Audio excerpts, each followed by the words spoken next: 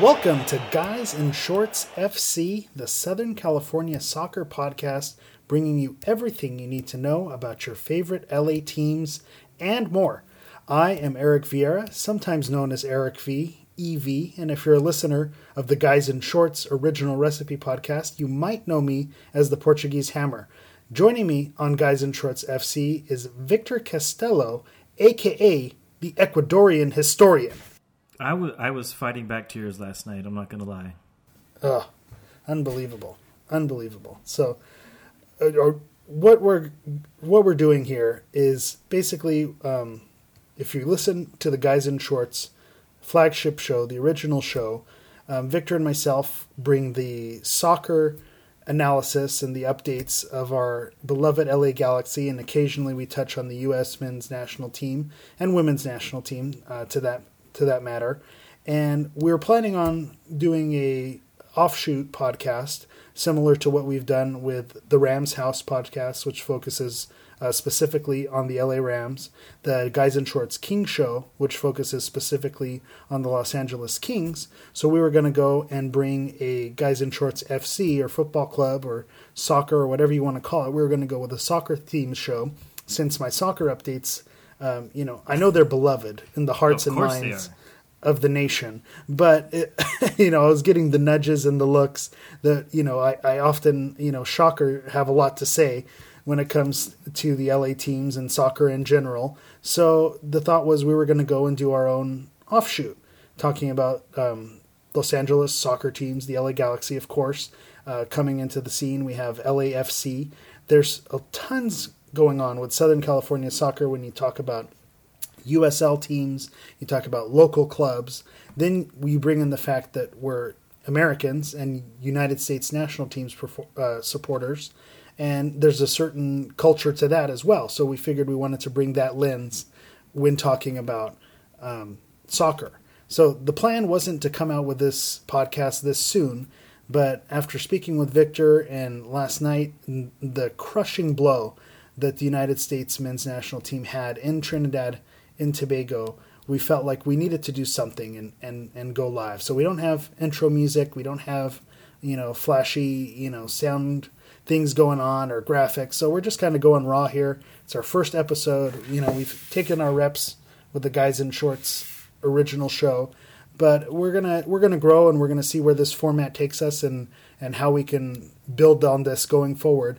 But that's where we're at. We felt like we're so raw and so fired up from yesterday that we needed to do something and record. And what better time than now to talk about soccer, because everyone's talking about it and it hurts, and we need that outlet to get it out. What do you think, Vic? I could not have said it better myself at all. I mean, it was perfectly said. Well, let's jump right into it then. So, Trinidad and Tobago versus the United States. It was a must-win game for the United States. They needed, at minimum, a tie to go into either a playoff or to go automatically. A loss would not be catastrophic unless there were some other scenarios at play. So we had the nightmare scenario where the United States lost, Panama wins, Honduras wins, and the United States doesn't even get a crack at the playoff, and they are eliminated from the World Cup. In your opinion, Victor, what went wrong? Immediately when the game started going, I was really thrown back by the fact that they came out so flat. It seemed like there was no sense of urgency at all in this game. And when I saw them come out like that, I was like, oh, okay, I'm going to give them a little bit to snap out of this. And that never seemed to happen. I don't know. I can't put my finger on exactly why the team seemed to not care. And I don't know if that's the right word or not, but that's the way it came off to me. Was like it was a team that just thought that they were going to win. Like they didn't have to put forth the effort to beat it. Trinidad and Tobago, who is not really should not be a threat to U.S. soccer. 99th ranked team in the world. Yeah, exactly. And they almost came off as it was just their right to win this game, and it literally, it was the first words when I started watching. I was with my son Kobe, my my family and my wife and my other with Noah, and my first words out of my mouth were like, "There's no sense of urgency. Like, what is going on here? There's just no sense of urgency," and that was number one. Number two, is obviously the mistake by Omar. With the own goal, and there's been a lot of talk of blaming Tony Meola. Sorry, Howard. Victor just showed how old he is right now. Exactly. The Tony Meola shout out. 5 minutes into the pod, we got Tony. The New Jersey Jets kicker. But Tim Howard. His and I understand as a goalie, like, he's not really prepared at that point to make a dive, right? But from certain angles, the dive seems so flat. I don't know what exactly was going on there. I don't necessarily blame him, but I can understand where people are coming from. With those shots, both were beautifully placed shots, both by Omar and by Alvin Jones.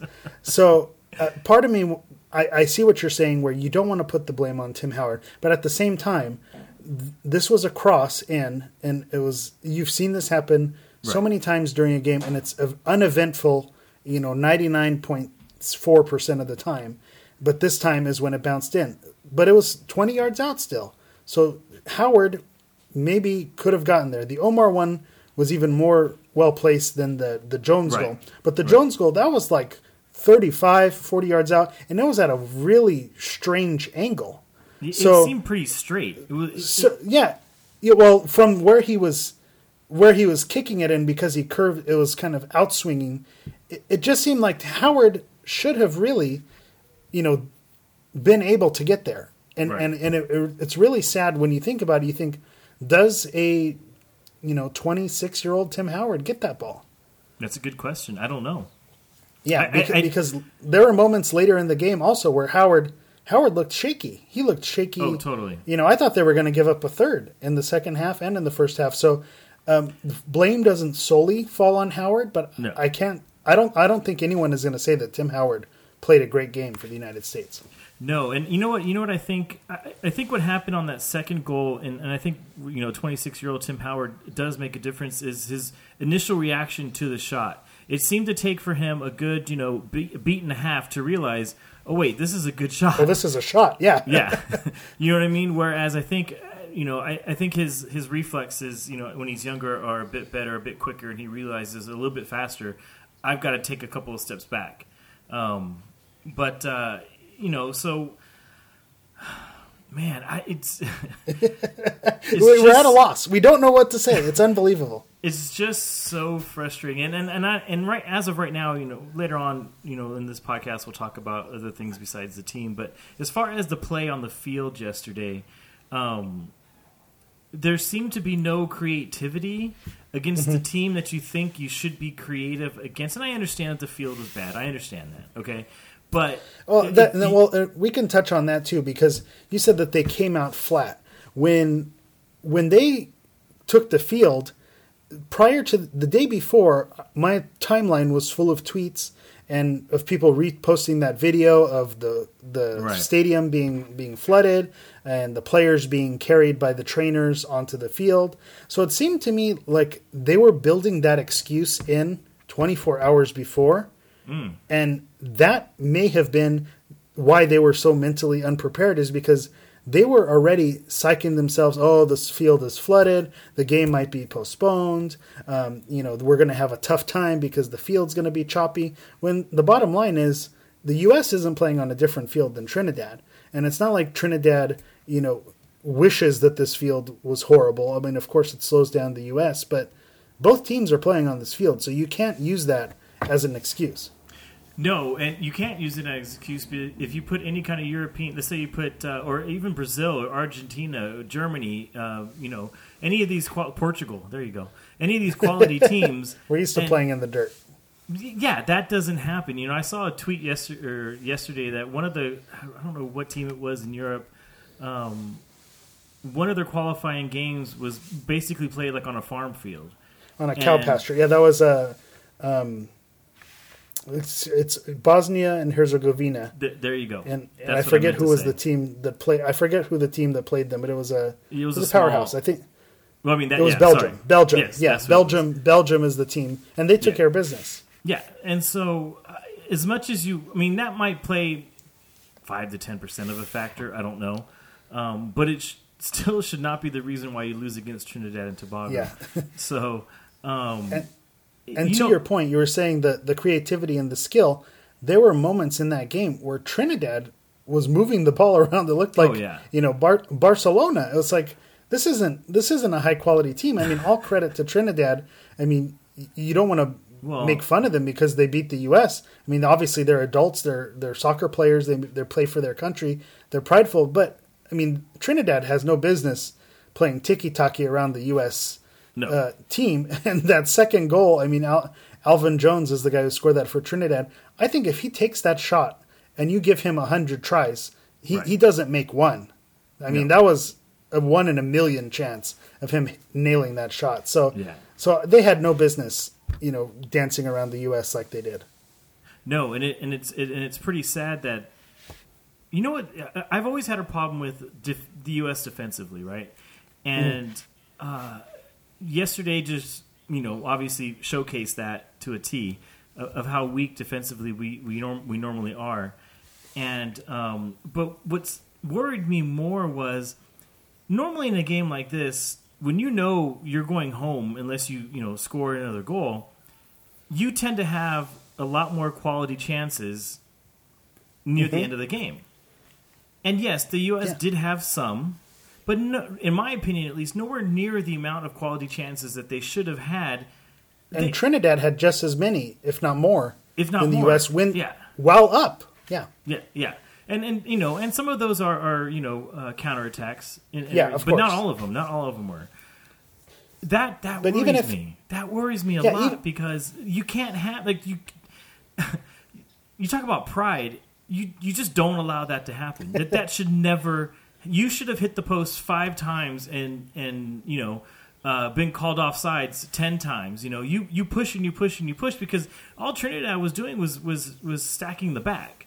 And that should give you plenty of space. They had 10 guys back there. Yeah, so that should give you plenty of space in the midfield to pass the ball around. And they couldn't even do that in the midfield. It blows my mind. Yeah, that's the frustrating part is because obviously you're going to give up those counterattacks when you go full press. But they weren't even doing that. I mean, go out on your shield. Go down. If you end up giving up a third goal, at least give up that third goal knowing that you were pressing 100%. And then going to our defense, obviously hindsight is 20/20 now.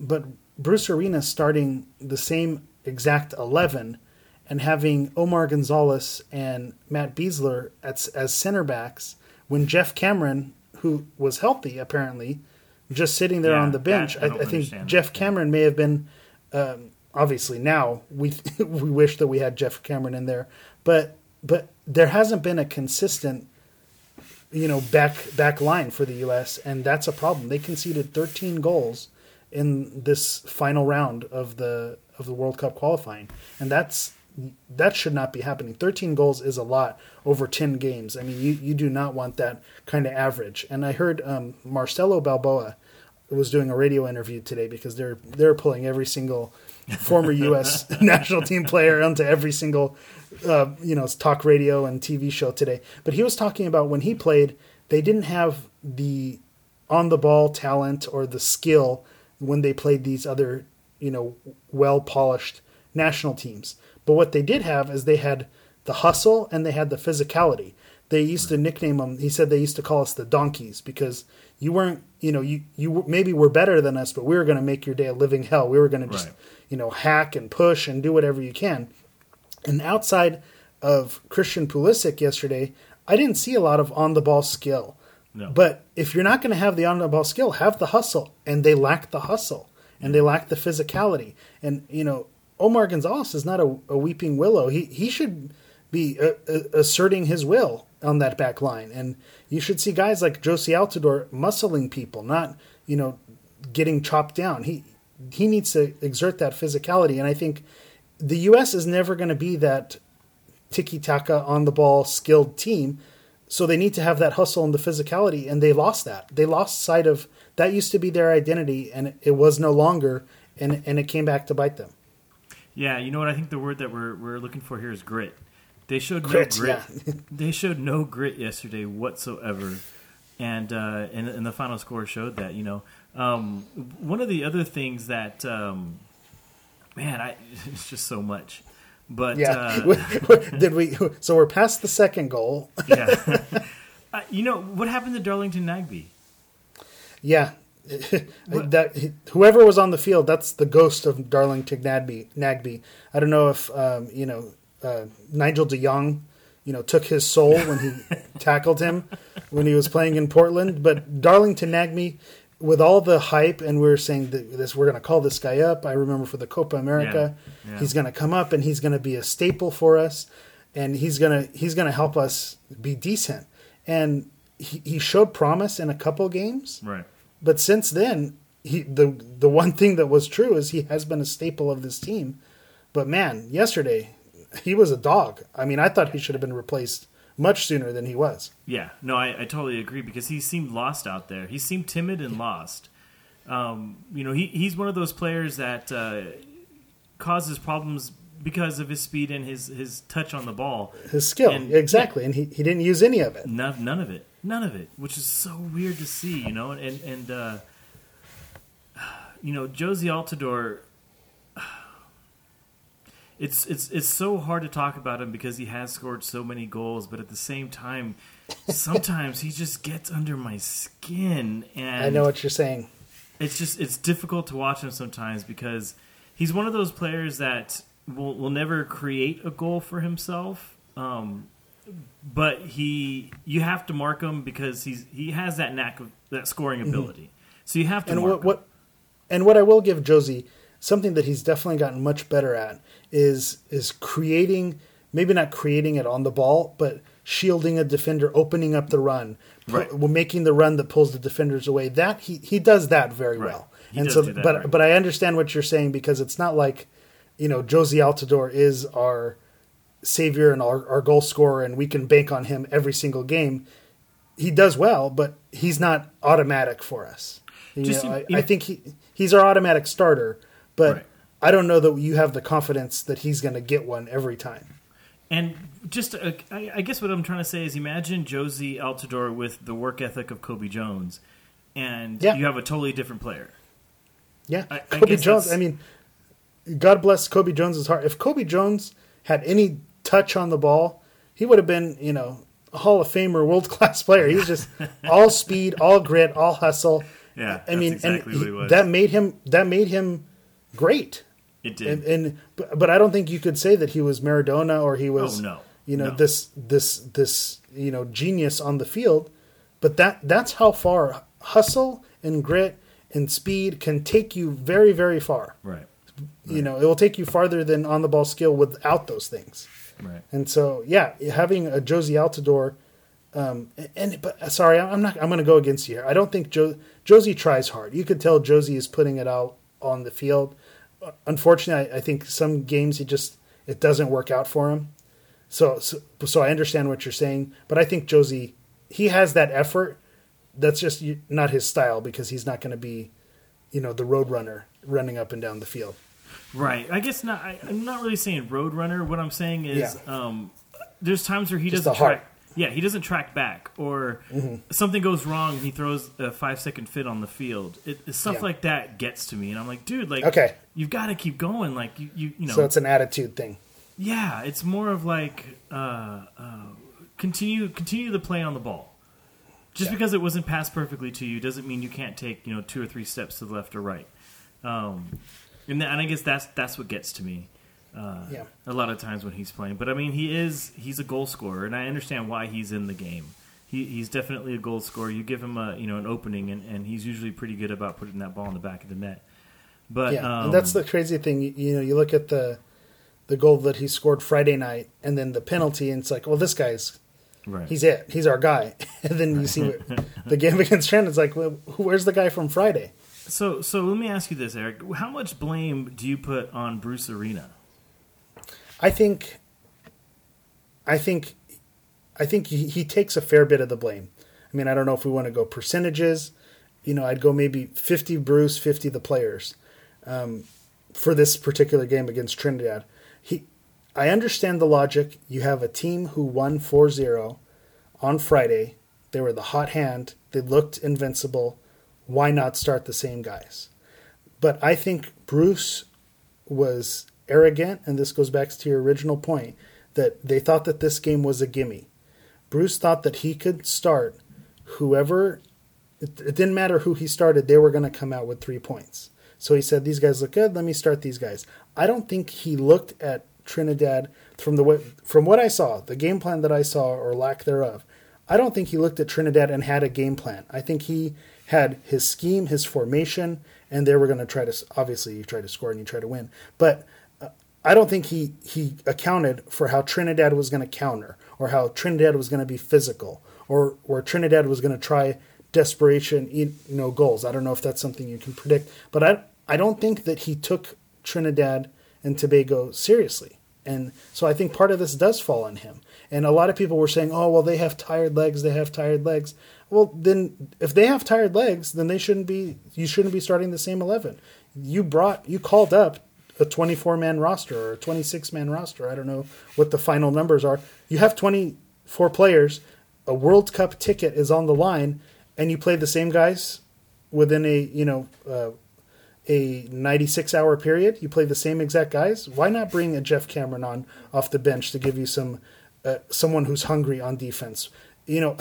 As much as I hate the guy, bring in Chris Wondolowski, that guy's going to kill himself trying to get a goal to get to the World Cup, especially after his performance in the last World Cup. I'm sure, he hasn't heard enough on Twitter and in person about missing that goal against Belgium. The only thing on his mind would be punching US's ticket to the next World Cup. So why not infuse those guys? If Trinidad is not a threat, then why not start Chris Wondolowski? Why not bring in a Dax McCarty, who's a hard worker and a hustler and has that grit? You have guys on the bench. You brought them. Why not use them? And so that's where it falls on Bruce. The players obviously didn't perform. You were talking about Josie not tracking back. I watched the video again of that second goal, and it was Trinidad and Tobago passing the ball around, and the U.S. was just so lazy, so lackadaisical, and just let them do whatever they want. So they needed to infuse some energy, and when you're down 2 goals, and he didn't sub, he brought on Dempsey at the half, but you need to go into panic mode a little bit sooner, and they didn't. They never went into panic mode. Yeah, and what's funny is talking about that second goal, there was a pass that was made. What was the name of the guy from Trinidad that scored the goal? Alvin Jones. Alvin Jones. There was in my nightmares. There was a pass.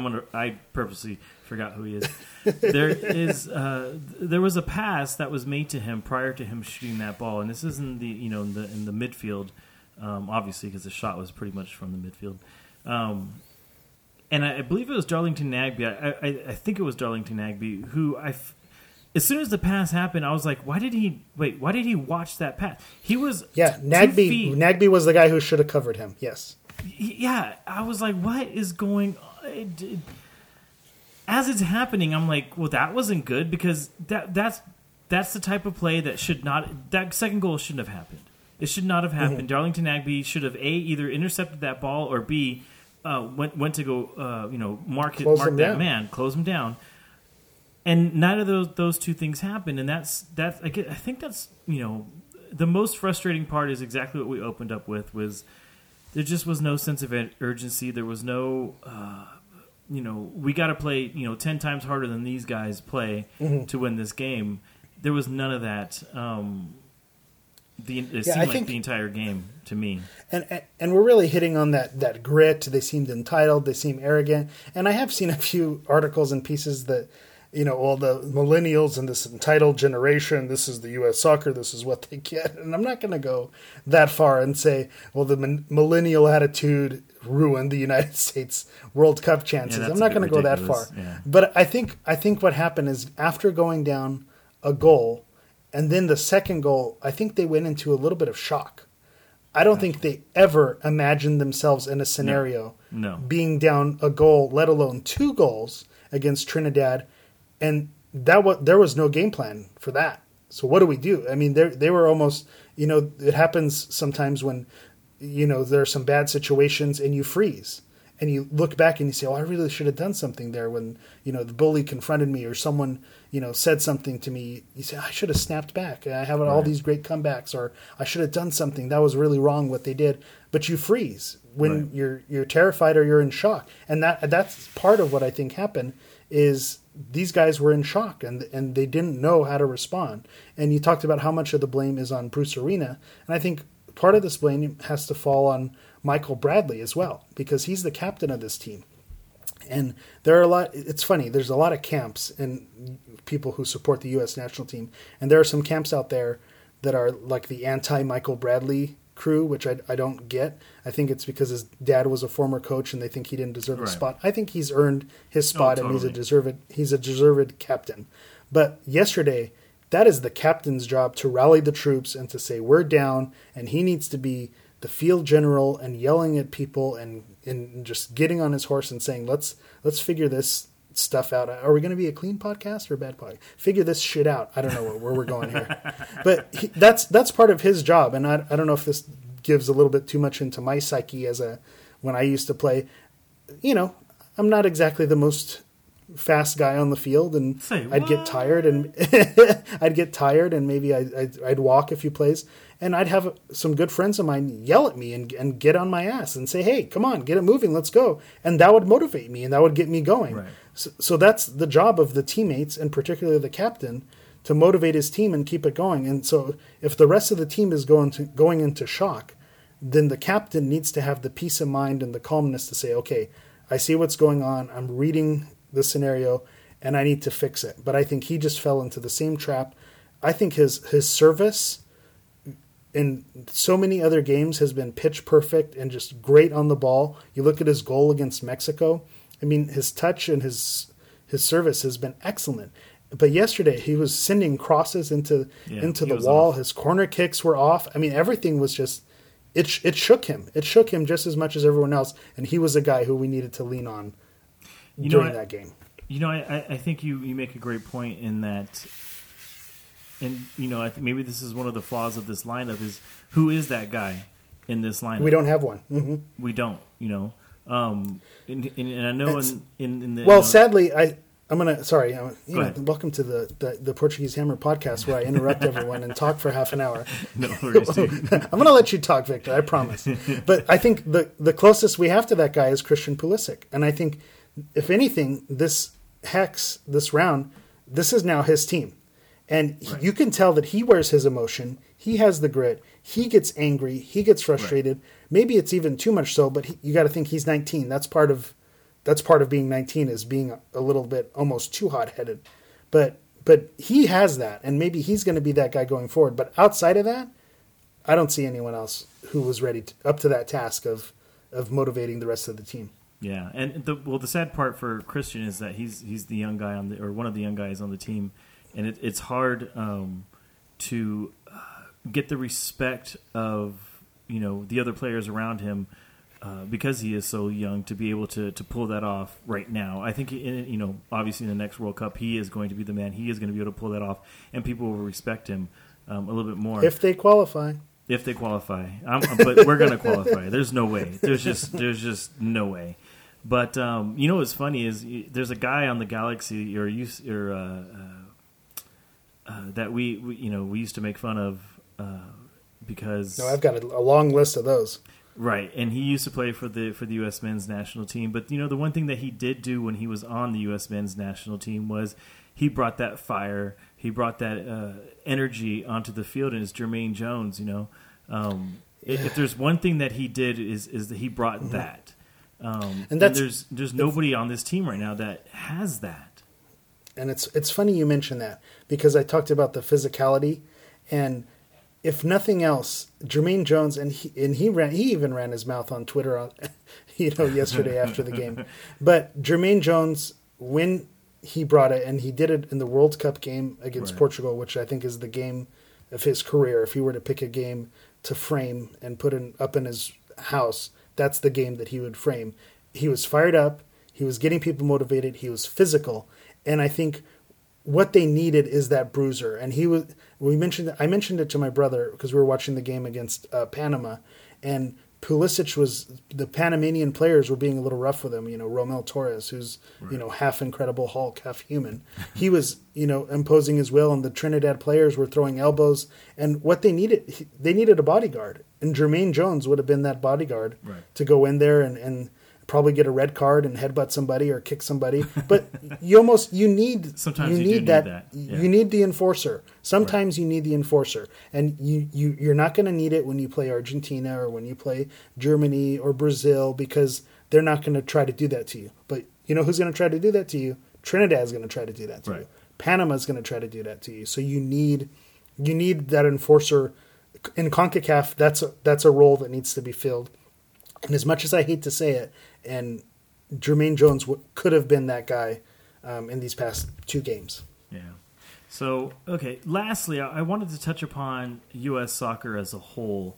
And, I have my own opinions, of what's gone wrong. They've done a lot right. Don't get me wrong. Yeah, but turns out a lot of people have opinions if you've been on the internet in the last 24 hours. Yeah. So, but I wanted to hear what you had to say about U.S. soccer and where you feel, what kind of responsibility they have, and how do you think they turn this around? So, everyone, it seemed like, had a rant yesterday. Taylor Twellman went crazy on ESPN. Yeah, he did. But the most common theme that I saw pop up was the pay-to-play leagues and affluent kids growing up and playing soccer and it not being a poor man's game. Every other country, your Brazils, anywhere in South America, really, and in Europe, you can come from poverty, you can come from nothing, but if you have the skill, you can make it as a professional footballer or soccer player. And in the U.S., the structure is different.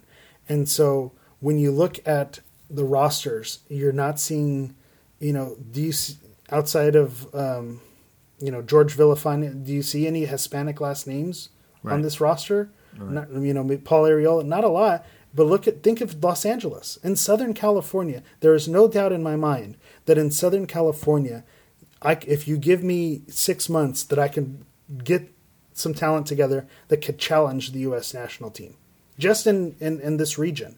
And so the scouting and the format, I saw that pop up a lot, and a lot of people seem to be aware that that's a problem. And so now is U.S. soccer going to do anything to address it? And can they do anything to address it? Is the system too big now that you can't go backwards? So what do you do? How do you find talent outside of these clubs where kids are paying $10,000, $15,000 a year to be part of these clubs, when maybe those aren't going to be the best players? Maybe the players who are going to have that grit, who are going to have that hunger, who are going to play like their livelihood depends on it, are not the guys who are playing for those clubs. So how do you unlock that talent? And that's the big question. What's funny is, I'll tell you guys a little story, is I have an uncle that was my club soccer coach when I was growing up, or one of my club soccer coaches. And after I was done playing club soccer, my dad was one of the assistant coaches. They, maybe about 3 or 4 years after I was done playing, they wanted to continue coaching. And my uncle owns a business in the city of Wilmington here in California. And if you're not familiar with where Wilmington is, it's pretty much, in the hood. And lots of gang problems, lots of, it's just not the best neighborhood in the world. Well, my uncle was, in the community, he knew people in the community. And he decided that he wanted to start a club team with players from the Wilmington, Long Beach area. And he fronted the money to buy them cleats. He fronted the money for the fees. He bought them bags. They didn't have to worry about anything, right? Bunch of little Mexican kids here in California. And they tore it up. They were beating... Shocker. They were in silver and gold. They were winning their divisions. They were beating teams like exactly what you said. People pay $5,000, $10,000, however much it costs to play in one of these teams. They were winning. They were beating everybody, and these were a bunch of poor kids that would never have found a place to play. The opportunity, right? If it wasn't for my uncle, and why U.S. soccer continues to put a blind, eye to these players is incredible to me, because the talent is there. It's totally there. Think about it, Eric. What sports? Okay. The U.S. is dominant in basketball, right? Yes. The U.S. is not so dominant in the sport of hockey, right? To play hockey, you have to pay. Skates, pads, helmet, Yep. everything. It costs Especially a lot. if you live in LA, you're not going to the local pond either. You need to pay for rink time and all those other things that come along with it also. Yeah, so it's not cheap to be on a hockey team. But basketball, all you need is a basketball and your public court. And obviously, in the NBA, there's a lot of guys who have come from a pretty poor background and have been able to make it. And a lot of times, those are the best players. It doesn't always happen that way, but it does happen. And obviously, there's always going to be exceptions to the rule, but right.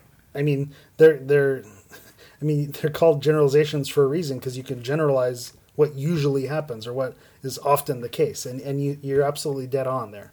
Yeah, and so the same thing can happen in U.S. soccer if they would just be willing to. And I don't know if it's an image thing. I don't know if it's a marketing thing, marketing thing, or if it's just like you said, it's just club soccer has gotten too big, and it's too hard to fight it now. And because there's going to be too much pressure because these people are making so much money to, I don't no one's going to want to give up. No one's going to say, well, you know what? For the good of the game, I'm not going to charge money for my club anymore. Right. And I'm going to if people want money, people are greedy, and that's kind of the way the world works sometimes. Yeah. So the one thing that whoever is able to unlock that or figure it out could do a huge favor for U.S. soccer and soccer in the United States moving forward.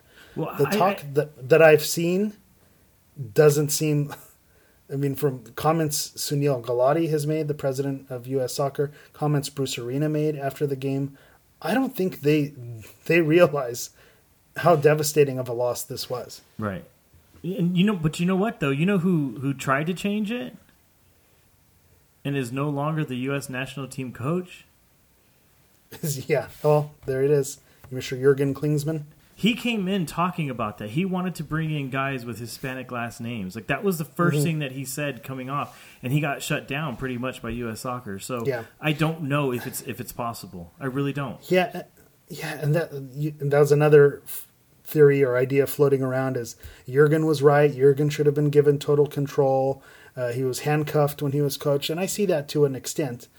But when Jurgen was the actual coach, I don't know that he ever really put it together either. Right. He talked about vision, he talked about this idea and style of play, but he never instituted it.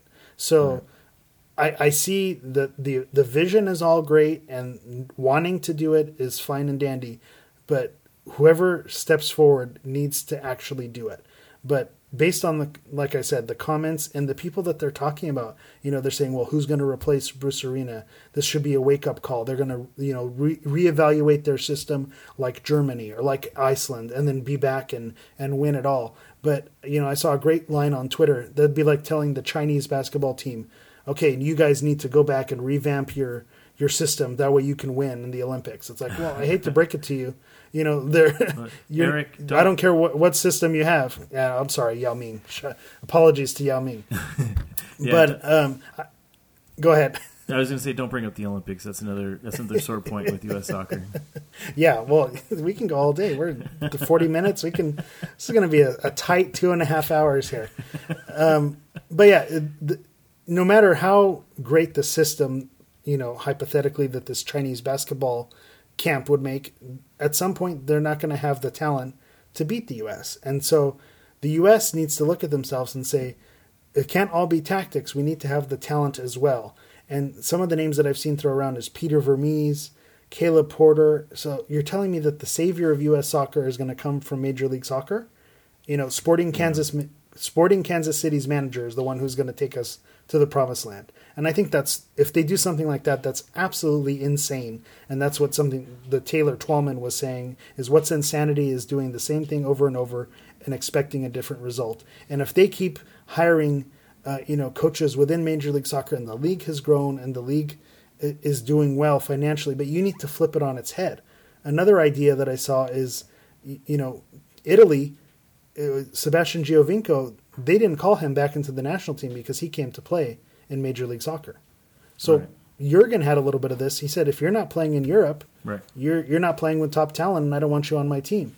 So maybe, that someone who's coaching the U.S. is, listen, if you're not aspiring to play in Europe, or trying to get good minutes on a European side or a high quality side, maybe you shouldn't be representing our country, because Tim Howard, Clint Dempsey, Josie Altidore, Michael Bradley, that's the core of our team during this last World Cup cycle, and they all came back with their tails between their legs, and some of them it was time, and some of them maybe could have fought for a spot.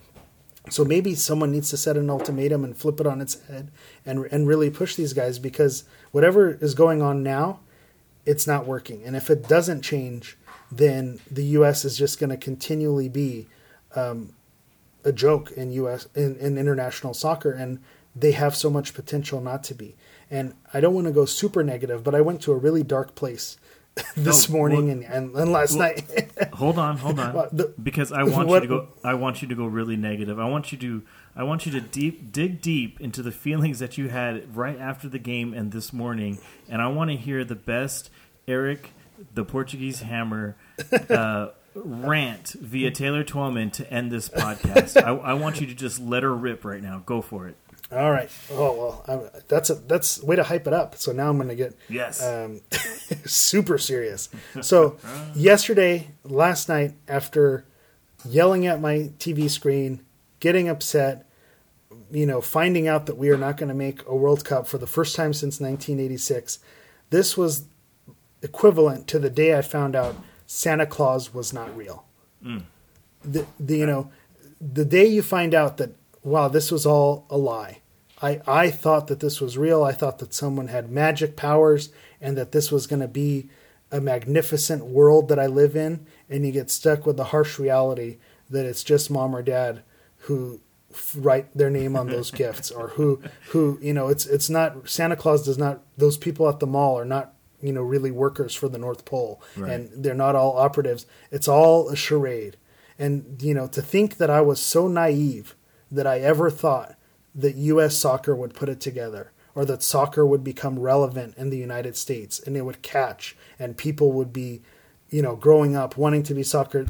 I can't believe that I was ever that naive to believe that.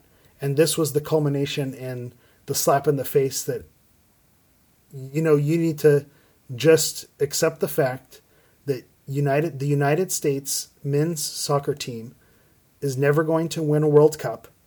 They're never going to be relevant on the international stage, and you just need to be okay with that. And that's where this loss took me yesterday. Wow. Those thoughts honestly went through my head, that not that I'm ever going to give up on being a fan. You talk to people who say, well, after the 2014 World Cup, I started watching soccer, or, I started following the LA Galaxy and when they got David Beckham. I've loved soccer since as long as I could remember. The earliest memories I have are playing AYSO soccer when I was 5 years old. So I'm never going to give up on soccer, but I think this loss crushed the idea that soccer is ever going to be a real phenomenon in the United States. There are too many other sports. There are too many other talented avenues and money where people who would play soccer can go, that I just need to accept the fact that this is who the United States are, and that's where we're going to be moving forward. I hope I'm proven wrong. I hope someone figures it out to tap into the talent pool and to make the U.S. relevant and exciting and a World Cup contender, but that might not happen in my lifetime. Wow. Oh, man. That's tough to hear. Right? That's sad. Yeah. And sad. Hey guys, you want to get sad and listen to a podcast? But this is where it took me. The performance was so bad. It made me so upset that the thoughts went through my head. And that shouldn't be going through my head. And I'm sure there's no player who was in Trinidad and Tobago wearing the U.S. national team shirt who is not going to be haunted by this for the rest of their lives. Well, they should be. But but the president of U.S. Soccer should not be saying, well, let's not think about wholesale changes yet. Right. And Bruce Arena should not be saying, well, this wasn't that bad. Yeah, no, this was bad. Amazing, and this was really, really bad. And the wholesale changes need to be made. Oh, totally. And so that's where we're at. And if you don't think that wholesale changes need to be made, then I have nothing to say to you. Yeah. No. I mean, there has to be. Obviously, this isn't working, so there has to be. If this is good enough for you, then you need to be gone.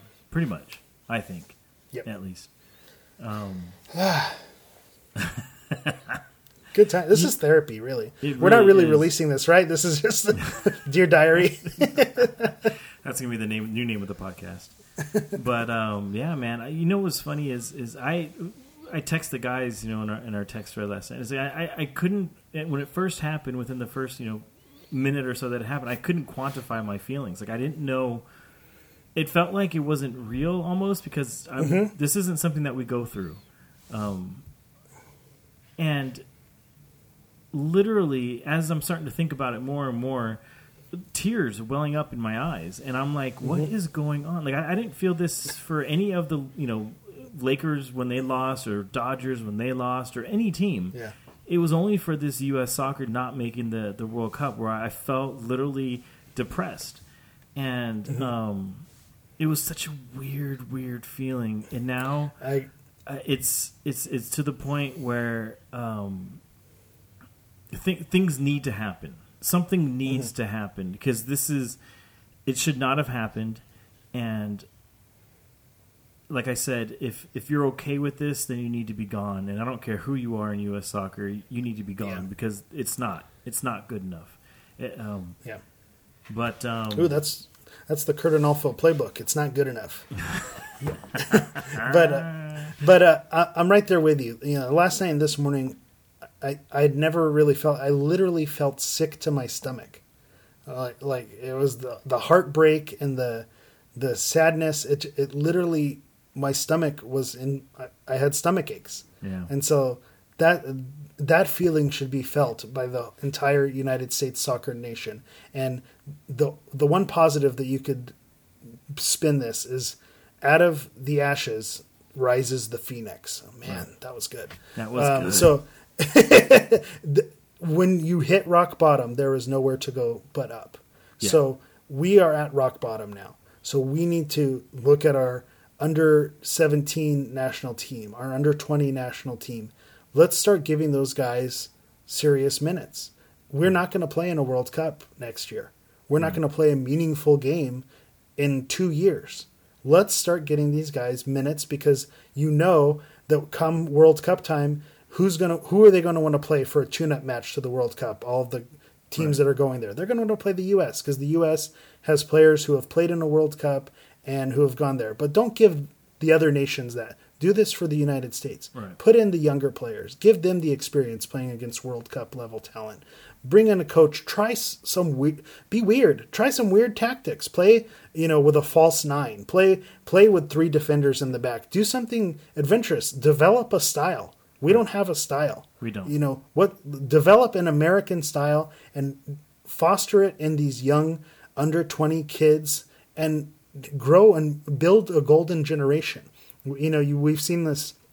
I wasn't going to get through a soccer podcast without talking about Portugal. But one of the Portugal's golden generations, they had won a youth World Cup, and that team essentially stuck together for 15 years with Luis Figo and Rui Costa and Victor Baía. These guys all they were the national team for 10, 15 years, and it was just a given. You weren't going to see any other names on the roster because this was their team. And when you have a cohesive unit who plays together for years, you're going to be dangerous. And I don't care what all-star team you put together, the team that has been together longer and has had time to gel and build a style and knows each other in and out, that's the team that's going to win. And the U.S. needs to figure out right now, in the next 2 years, who their guys are, and stick with those guys moving forward. You're right.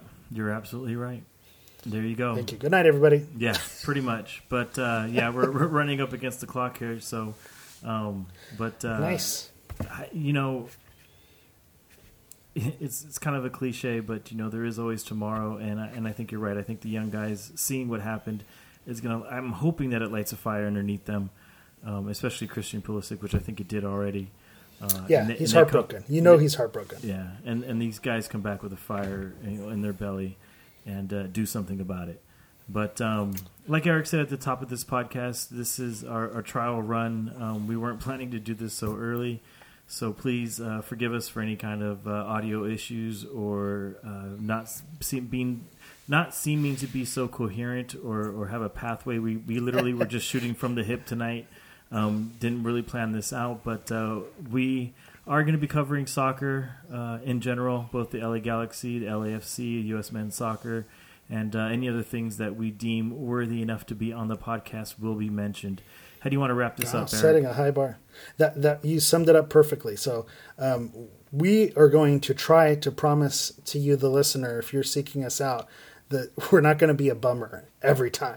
Yes, no, that's very true. But given the LA Galaxy season and the U.S., I don't know. But we are going to look for the positivity and everything that is great about soccer, because the communities and culture that's the supporters clubs of these teams, the people who love the sport, who want the sport to grow. This is a fan base and a people who really are passionate about it. You don't see very many casual soccer fans seeking out a podcast. So if you're going to join us on this ride, this is going to be for you guys. And we are going to do our best to get an idea of what the pulse is of soccer in Southern California and nationally, and do our best to grow it. We don't care if we're the 1,564th soccer podcast out there. That's good. That's a good thing. The more voices we have out there, talking about soccer, criticizing our teams, pushing them to do better. That's a good thing. And that's what's going to move our sport forward. And we just want to be a part of that. And hopefully you'll join us along for that ride. Love it. All right. So for Victor Castello, the Ecuadorian historian or the Ecuadorian valedictorian, I wrote like 5 of these down. I know you said I didn't plan, but I had these prepped. I love them all. For Victor Castello, I am Eric Vieira, and this was Guys in Shorts FC, and we'll see you next time.